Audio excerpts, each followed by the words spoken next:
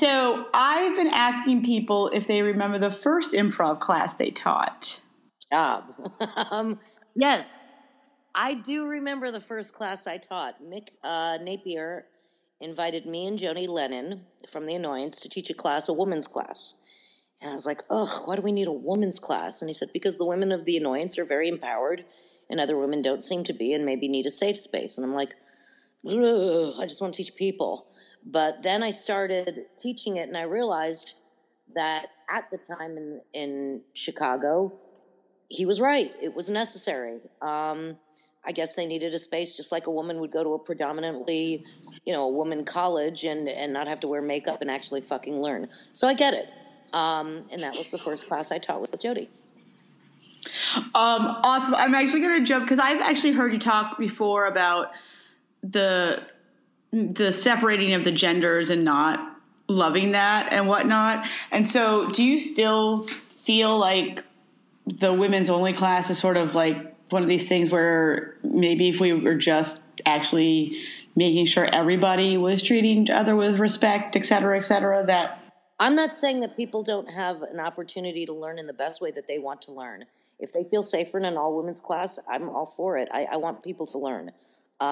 Ultimately, though, do you just want to play with all women or do you want to play with men as well?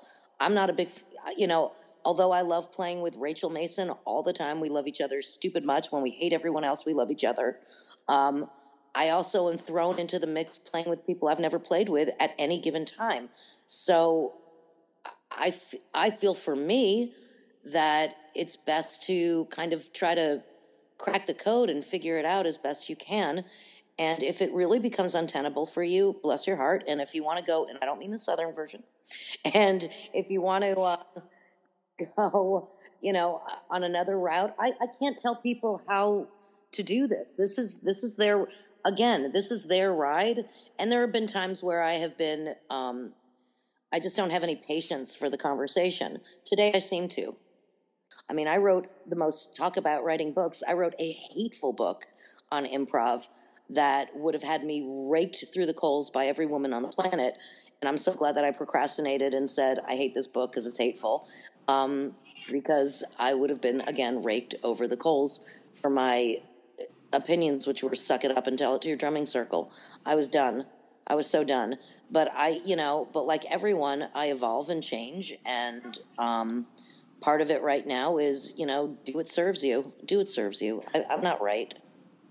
I get it. I think one of the reasons why for me personally, one of the biggest things that made a big impact on me was when you actually had said in class once about putting blinders on and just going down your own path. Because at the time... Yeah, that helps. Yeah, that helps a lot. Because at the time, there was no blinders on and stuff. But I think also that I also very much a lot of times, and I hate it because people are like, oh, just because you're tough and you can take things and it's easier for you to just pull up your big boy or big girl shorts. I'm like, yeah, I feel like everyone should be able to do that.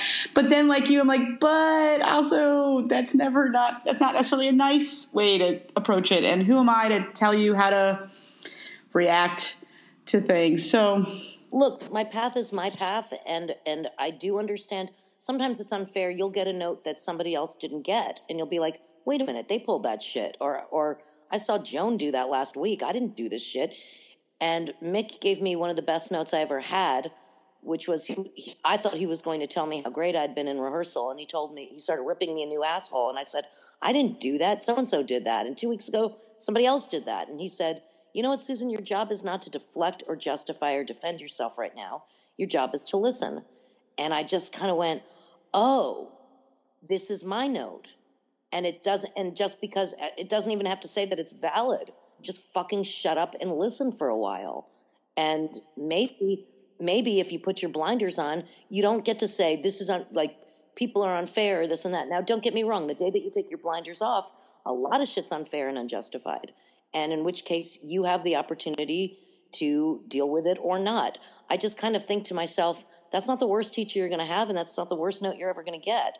So what can you do for yourself to disconnect from the buttons that, shall I use the word trigger you, and revisit what is uncomfortable or doesn't work? I mean, if it was working, it'd be working. Sometimes you just simply have to trust that the note will appear in a certain way. For example, you don't like that shitty teacher?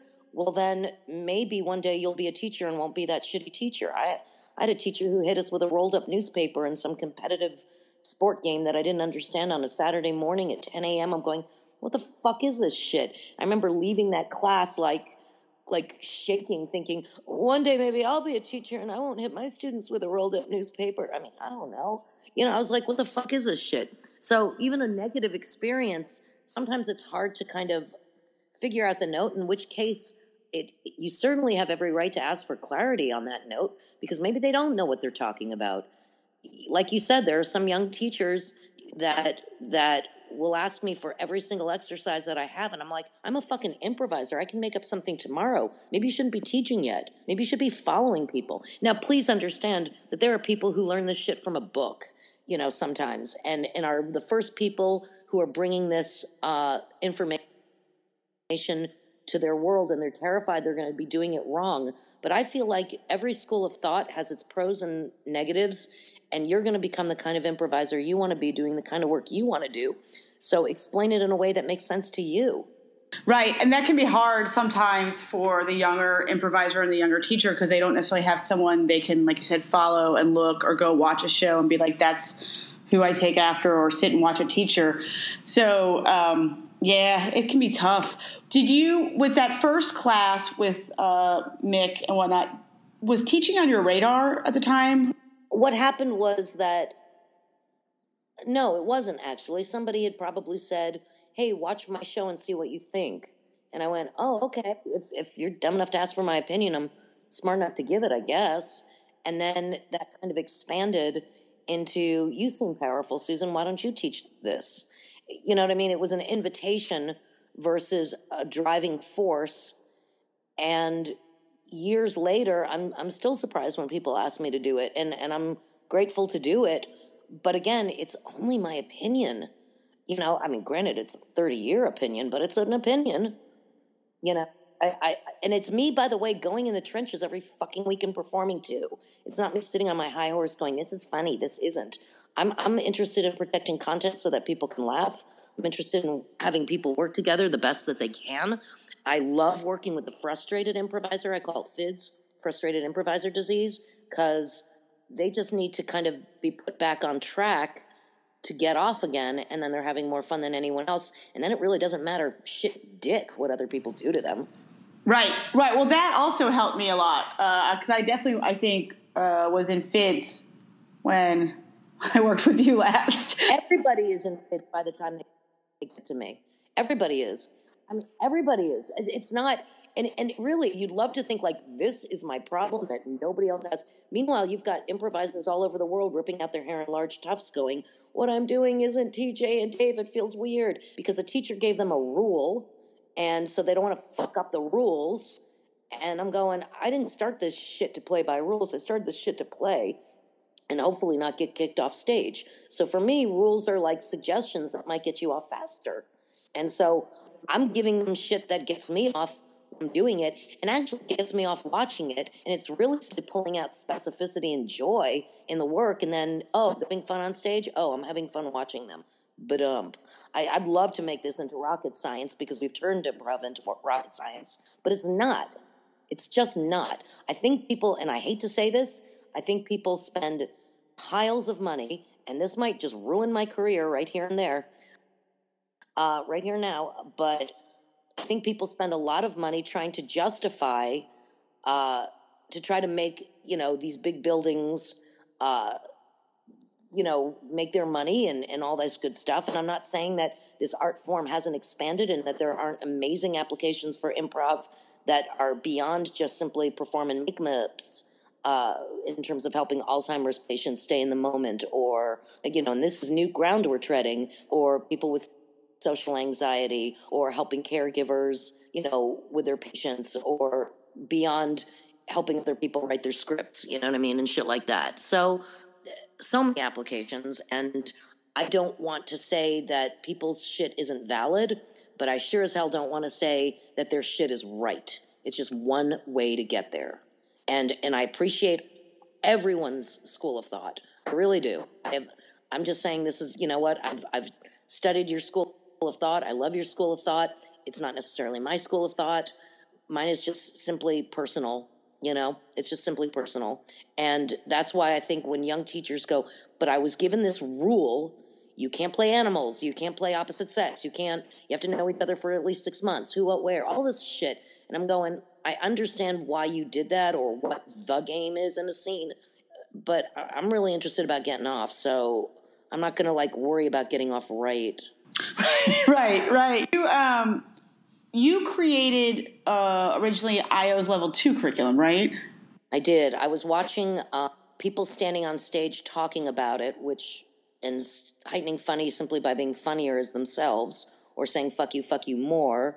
And I thought to myself, this is a visual art. Why am I just standing here? I mean, that's kind of the precursor to present time podcasts. I could listen to this shit on a podcast. So I said character, environment, and teamwork is what gets me off. I asked Sharon if I could teach for her. She said, you have to coach first, which I thought was weird because there was someone who started 5 years after me who was teaching. So I went, oh, yeah? And so for the next year and a half, I coached 3 teams simultaneously, barely performed, worked my ass off because 3 teams in a row is, like, insane, and came up with a curriculum that I handed to her on an 8x11.5 legal pad, which, because at the time I thought computers were for posers, and that's a fad. That's a fad. And then to her credit, she agreed on it, and it's been in place ever since, with nips and tucks along the way. But certainly, it is what I would like to see at IO. You know, at the Annoyance, I create new curriculum every single week based on what I think they need.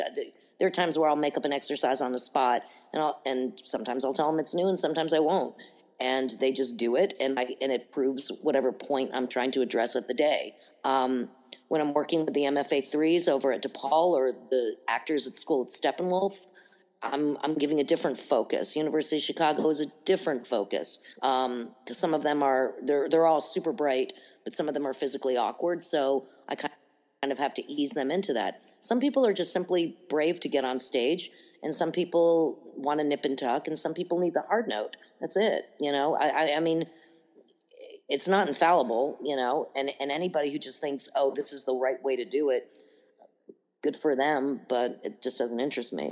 When you're creating curriculum, do you, I mean, at this point, it may just be so automatic for you, but are you looking at it as the big picture and then breaking it down? Or are you looking at it like, this is what I'm trying to accomplish, and then building those exercises out? Well, basically what I'm trying to do is cover a specific element in a piece of cheese, like you would give a dog a pill when there's thunder. So I do things that I would want to do, or that would be fun for me, and I try not to make it painful. So I create exercises with names I like. Sometimes I'll throw them in a group and have them, like last week I created a new game. It's called Game Night at the Annoyance. I just called it Game Night. And I had 4 people at, like, creating tables, you know, like, and simultaneously. I'm not even watching them in a sense of, like, just 4 people on stage. I had 12 people in class, and I had 4 and 4, and I had one team playing Life, one team playing Dungeons and Dragons, and one team playing Life, Dungeons and Dragons, and Monopoly. And I had them change their spines. I said, by the end of the scene, you should know who everyone is, and the game that you're playing is just one game in the scene. So let's discover what the fuck is up. And by the end, they've come up with all sorts of shit on their own, you know? So that one I didn't even, like, have them looking at, you know, just having a 4-person on stage doing a 4-person scene. So it was kind of interesting to watch them very active and discovering what's up with them. Another time I had some people, you know, running for local school board, and they had breakout groups or some other stuff that I had them doing on their own. You know, I'm trying to get them to, like, walk and chew gum at the same time. Sometimes that's difficult for people. So I'm like, here's something that you would understand. Look, you're working on object work, relationship, spine, every character, all at the same time. Look at that. The whole, like, coach first before you teach. I personally, I don't know that coaching and teaching are the same art. They're different. They're complementary, and frankly, you might want to. I invite all teachers to get an objective eye and coach before they teach. I resented it, and then I went, "Oh, I totally see the validity in this. I absolutely do." Because a class for me is just I treat them like an ensemble already. They're not just a class to me. So if I'm not pushing that agenda for performance first, and then I can go back into class and use those elements for teaching tools. I don't, I don't know what somebody would teach before they coach, or that they're always two different gigs. They're not. They're very complementary, if not similar, like highly similar. Sometimes it might be also there's no teams to coach, right? Like you just have to go into teaching because there aren't teams yet where you are. It might be a thing. My other thing is that sometimes, I don't know, sometimes someone who's been improvising may just really already be an empathetic, sympathetic person. So they may be really good at giving, like, helping develop the individual in like a level 1 class who's terrified of even stepping on stage. Look, I know shitty improvisers who became brilliant teachers. It's okay. I don't really give a shit how you get there. No path is right.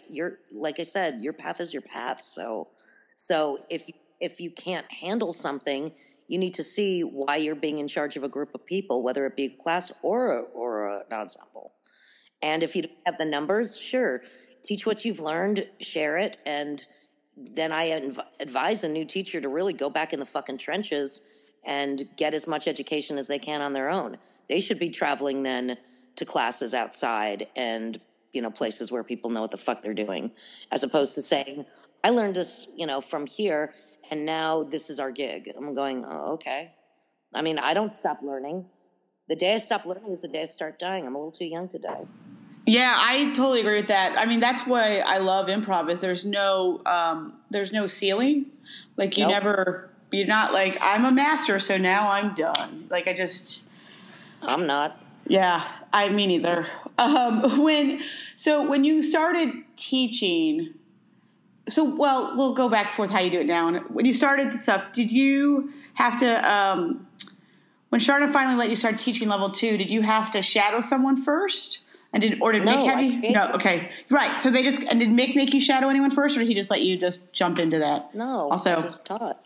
If somebody says, I trust you to teach, granted, it depends. If you're teaching somebody else's curriculum, I train all the level 2 teachers because they're teaching shit I made up high in my tub. Right. So that's, I guess, my question. So since you taught that curriculum, and because it's still around, how are they getting, what are you having them, are you still really involved in having them trained, I guess, is the question for that level? Am I still involved in what? And making sure that they're trained the right way, since you created that curriculum that they still use. Yeah, nobody shows up and says I'm teaching level 2 now. Not in my shit. Okay. They all come and train with me. My exercises are probably the creepiest and weirdest exercises in the whole building, bar none. So if they don't know and I'm beholden to my own curriculum. There are weeks that I just want to do something else, and I'm going, nope, I've got 6 other classes that have to stay on the same page this week. So, and I'm not saying that I can't support teachers if there's an exercise that simply never worked with them or they never clicked with. I will help them create other exercises that support exactly what we're doing, but maybe, couched in a different way if they're not comfortable teaching that. So, that's part of me adjusting curriculum to support my teachers instead of saying, this is absolute, teach it this way. I worry about anybody who is so didactic. Yeah. Yeah. So do they work with you? Like, what is train the... They just watch class for 8 weeks. They simply come to class for 8 fucking weeks. They watch what I do. I always ask them if they have questions. Sometimes I'll say to the person in there, I'll say, hey, what else did you see in this exercise? And then they throw out their 2 cents. That's it. For you, a typical class, do you have what like a typical class would look like in terms of from start to finish? At IO, I do. At other schools of thought, I don't. At the Annoyance, changes all the time. Annoyance IO and Second City have different points of view, and I'm not saying, fuck you, I'm Susan Messing, do my shit.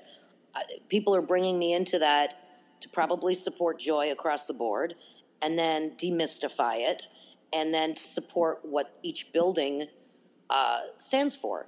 For example, IO, the group mentality, group mind. I like stage picture and teamwork and character and environment. I like at the Annoyance that I can do whatever the fuck I want. I love that Second City has social and political satire. So each building, I'm pushing something else. And again, I started out as an actor. So when I go to Steppenwolf and DePaul, I'm supporting them in, using this for actors so that actors play the moment instead of the joke, because you oftentimes will go to a show and see the person who's the comic relief and you want to kill yourself watching that shit. And I'm going, it's because they're playing the joke, and you can't do that. Comedy is serious in that sense. So I give actors support in how to go back for new work, if it's a new play, or somebody simply says to them now, improvise, so that they don't panic, that they're celebrating immediate art, and they're creating great work. I mean, my DePaul students are amazing. Do you have a current teaching philosophy? I guess I just want to pull the best out of the individual so that they become someone you want to play with. I mean, I guess that's pretty simple. I guess people started this work to express themselves, and so I support them in the most effective way to express themselves. Sometimes people end up becoming stand-ups. Sometimes they just become better architects. I really don't give a shit what they do with this work, but, if they want to be an improviser, go to town. And if they want to just be more free in terms of writing scripts or communicating with their staff, bring it.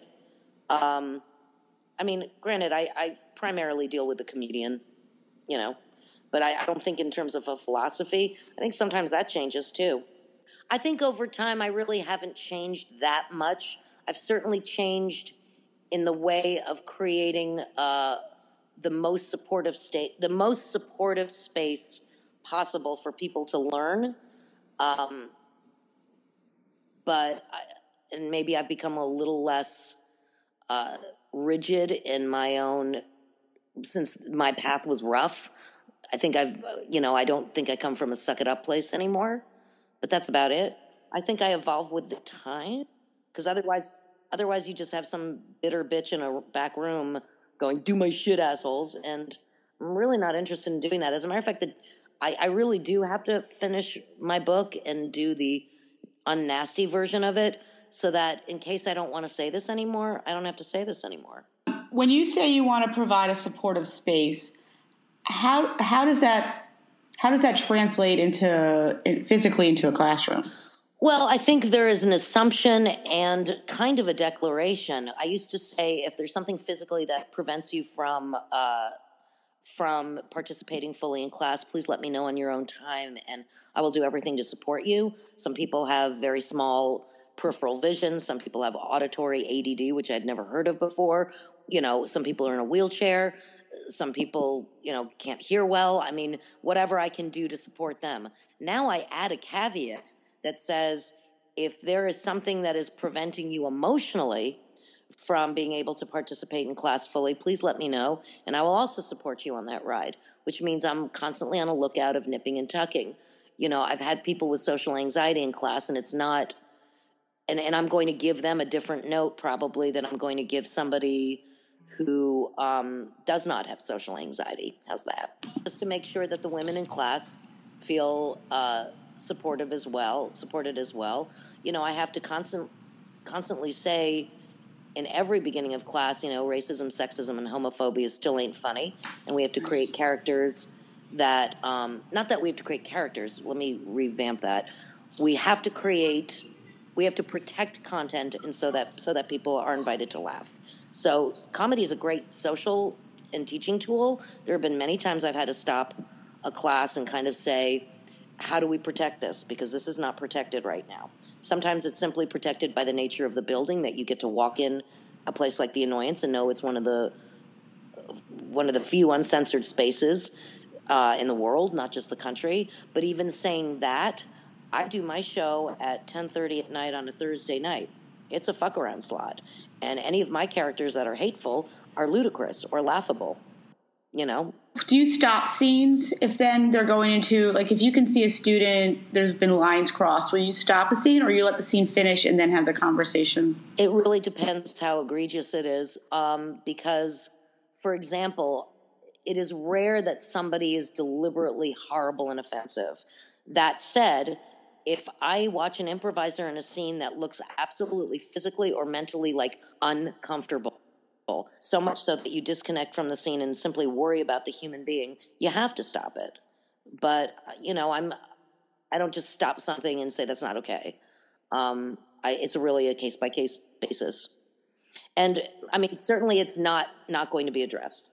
It will always be. Was it always easy for you, do you think, to address those kind of things? Because I feel like when we talked, especially when I talk to teachers who've been doing this a long time, they have the gravitas to stop a scene. People, you know, oh, I'm in the room with Susan Messing. She better stop a scene and tell me all my problems with my shit, right?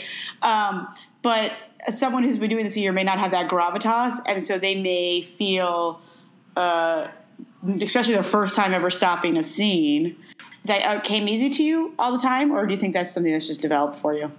I think that is something that takes time and maturity to recognize. Some people are super hypersensitive about stuff and immediately stop a scene the minute they think that something is going to go south, when in fact sometimes improvisers can figure it out themselves. And there's a difference between a hateful character and a hateful improviser.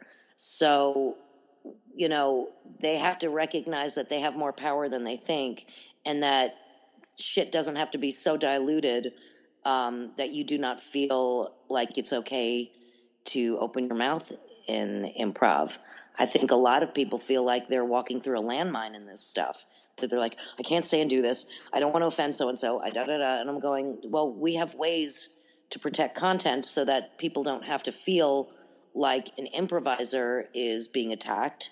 That said, if an improviser makes, you know, some pretty creepy choices because they think it's funny, or this is their chance to cop a feel, or whatever the fuck it is. Sometimes it's just, you know, youth, and you have to understand this world is so different now. If you wanted to have a one-night stand with me in the 90s, you had to stand outside my door and go, Stella, or page me? What, you know? Now everything is swiped right or left. Porn is a click away. You don't get it in your alley from the church. You know what I mean? Like, it's like shit's happening. So and autism is on the rise. So I'm dealing with a lot of emotional and societal changes that I never thought I'd have to deal with.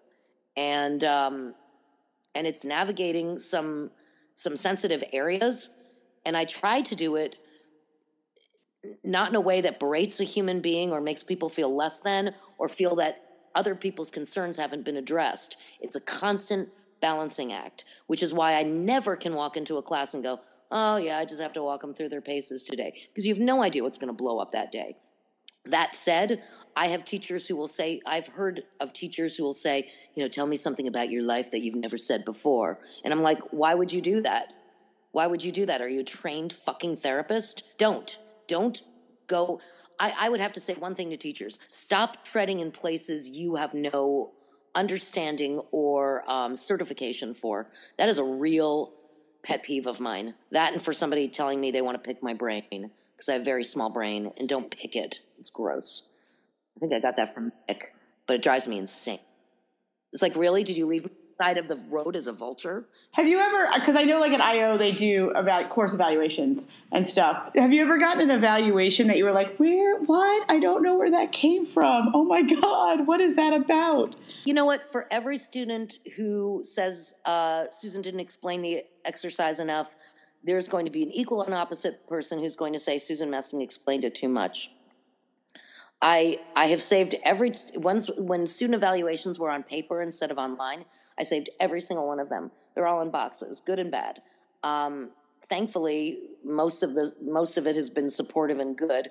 But that said, it doesn't mean don't read every one and think about what is the most effective and easier way to teach. Look, my teaching isn't for everyone. Somebody's going to be like, oh, she over-explained that for hours and we barely got on stage. Or some people will be like, she went scene after scene and I didn't get it. And I you know what? I'm not perfect. And at this point, I appreciate the feedback.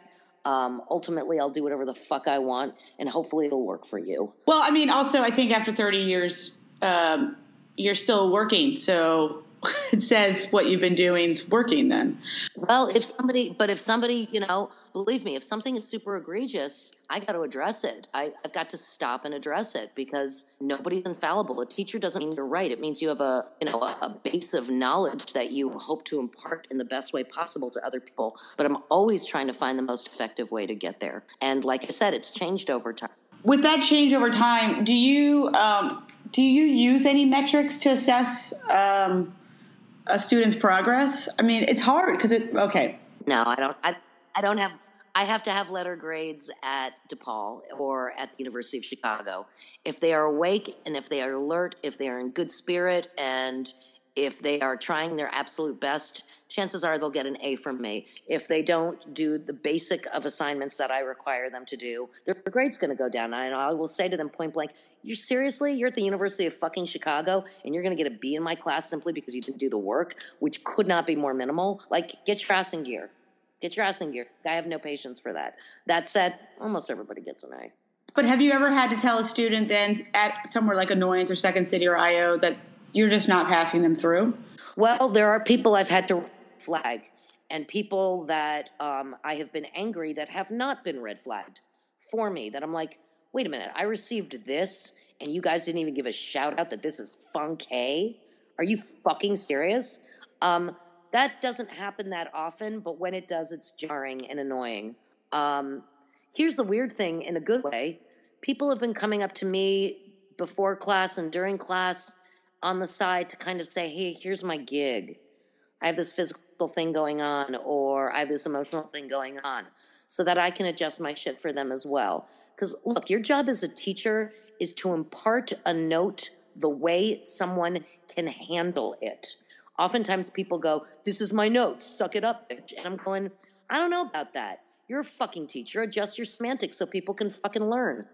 Yeah, I find my notes shift from person to person because I'm lucky enough that I know every student coming through our doors, and I usually know their baggage and why they're there. So if they're definitely not interested in performing and they're just interested in they need to, for work wise, they have to be in front of people and that terrifies them. That's why they're here. Do you define difficult? Do you believe that there's such thing as a difficult student, or do you think if the student's being difficult, it's a failure of the teacher? No, there are difficult students. Okay, so how do you define that? You know, you can pen them. Hey, you can pen them different ways. You're a mother. You've heard someone say, "My child is spirited," and you're like, your child is hateful and will kill birds and then animals and then people. Yeah. So I mean, how do you want to frame it? Look, my job is also to teach table manners to prevent people from saying, but always blaming others for their misfortune. Ultimately, you know the person who gets kicked off the team, right? You've seen it happen a million times. This person's a pain in the ass. This person's awful. We don't want this person on their team. Well, the common denominator is you. So let's say that person's off the team. Who's going to be the next scapegoat? So why don't we teach everybody great fucking table manners, and then we don't have to worry so much about blaming others when you don't get off. So if you have one of those students in your class... Yeah. Now remember, this is a world of autism and peanut allergies. This is a world where people are more and more isolated. You have to be sort of patient with them because you don't know how they're going to take the note. You don't know if this is going to if this is going to crush someone's soul, or if this is just what they need to hear. And that's why I kind of give it a little space to sort of figure it out. And even then, I'm not a clinical therapist. I can certainly say I have compassion, and I can certainly say to people, you might want to consider X. You know, it's all semantics versus you're fucked, you're creepy, and nobody wants you. I mean, that's just not right.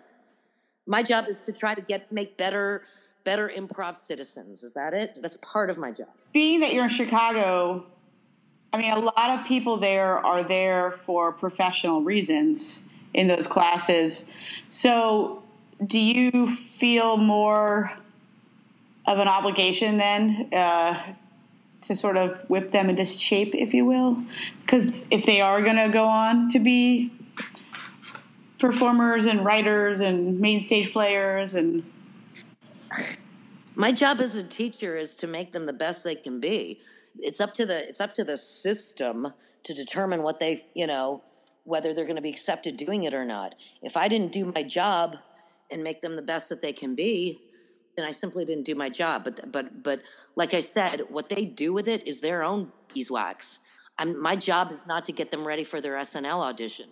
Otherwise, I'd be teaching SNL audition classes. I don't do that. And going back to like stopping a scene, have you ever had to ask someone to leave a class? Wow, that's a good question. I don't think so. I think I've at least temporarily managed to diffuse a situation. But I'm not going to ever say never, because somebody might be super hateful. It's interesting. I just finished a class where there was, and I'm not even going to say which building, where there was one student who seemed super resistant, almost kind of petulant. And I just kept creating exercises that I knew would sort of break that down a little bit, but not, and it was a status thing. And by the end of class, he was delighting and being a victim on stage, which was a hoot, because he certainly didn't want to give up that status as himself in every fucking scene. It was boring after a while. So it was kind of cool that simply by recommitting as a teacher, by the end, he was doing what I needed him to do. I think sometimes teachers are impatient. They think cause, meet, effect. And I'm going, some people stew on this shit for months. Sometimes people don't get something for a couple years. Now, granted, I'd rather them have fun faster. That's the point. But, and hopefully a mark of a good teacher. But that doesn't mean somebody doesn't come up to me 2 years later and says, oh my God, I just had your voice in my head in a show and I finally got what you were talking about. People's rate of learning is different. This is not one size fits all. And I think teachers will sometimes get really frustrated and be like, oh, what do I do for this? Or I'm responsible for all of this. Or they'll be like, my student is stupid. And I'm like, I think it's somewhere in the middle. If someone wants to be a coach or a teacher, what kind of advice do you have for them? I would say if there is a teacher available that you really like their work, follow them, see if you can go watch their classes or their coaching sessions, ask questions, and then say, why do I love this teacher so much? What is it? Because they're so empathetic? Is it because they give the hard note? Like, because everybody teaches the way they want to teach, you know what I mean? Like, and it's a very personal thing.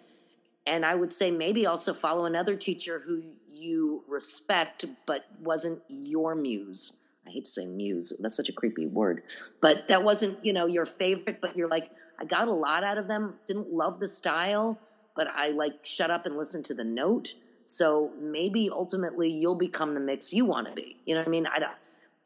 I've seen people just completely emulate a certain teacher, and I'm going, yeah, but that isn't indigenous to you. What makes you so good about your shit? You know what I mean? And that can be hard, I think, sometimes for people to figure out about themselves.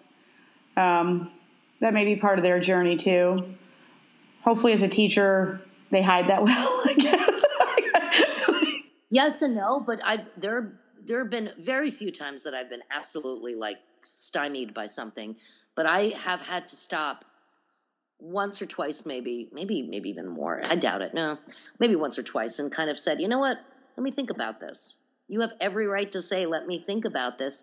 There have been times where I haven't stopped a class, but something has weighed on me after class, and I'm like, why is this weighing on me? And then I think about it, and then I bring it to the next time we have that class and say, hey, I just wanted to add an addendum. I've been thinking about what happened there, as opposed to, oh, well, I had my time during class, and now I'm fucked. No, I think anytime, if I come up with more clarity, I'm going to share it. I think that's great. I think that's a great note to people, especially who are starting out, that you can come back and say, I need to add on to something. You didn't put a period at the end of the sentence that week and never get to review it again. I think that's a great thing to have. When I'm empathetic with friends, sometimes they want solutions and sometimes they just want me to listen to them. And there are times where I will say to them, you know what? I'm just actively figuring this out with you as I talk. So please know that it's not the formula. It's not the formula. This is it. And so, I think this is an open discussion for a long, long time. As a matter of fact, forever. I just can't imagine somebody saying, well, I am teacher, I am best, and this is my shit, and kill yourself. I can't imagine this. Everyone is so different. Do you think there's any specific classroom management skills that have helped you all these years with the different, especially since you're in so many different schools of thought? I think you can tell. I think just like a good scene, you can feel an editing point and think when things have to constantly keep moving. I think there is sort of a part of me that has that internal clock that kind of says this is done now, or we'll have to revisit this another time. I do have to keep it moving. I remember one time a class really let one rip on somebody who was being a complete dick.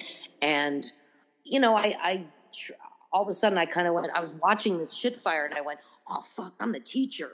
So I had to kind of manage it and bring it back to a focus. You know what I mean? So I am a time manager as much as anything. I'm also someone who has to diffuse something that could become really angry and heated. There's a lot of weirdness going on. It's a hard world. There's a lot of depression and sadness and pre-existing conditions that other people might not understand. So if I try to remain as impassive as I can in class, that helps.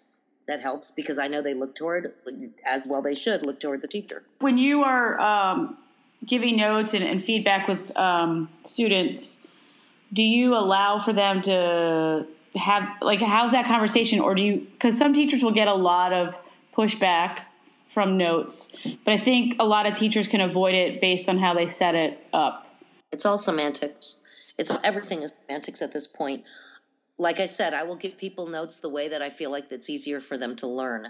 That said, sometimes I have to shut stuff down.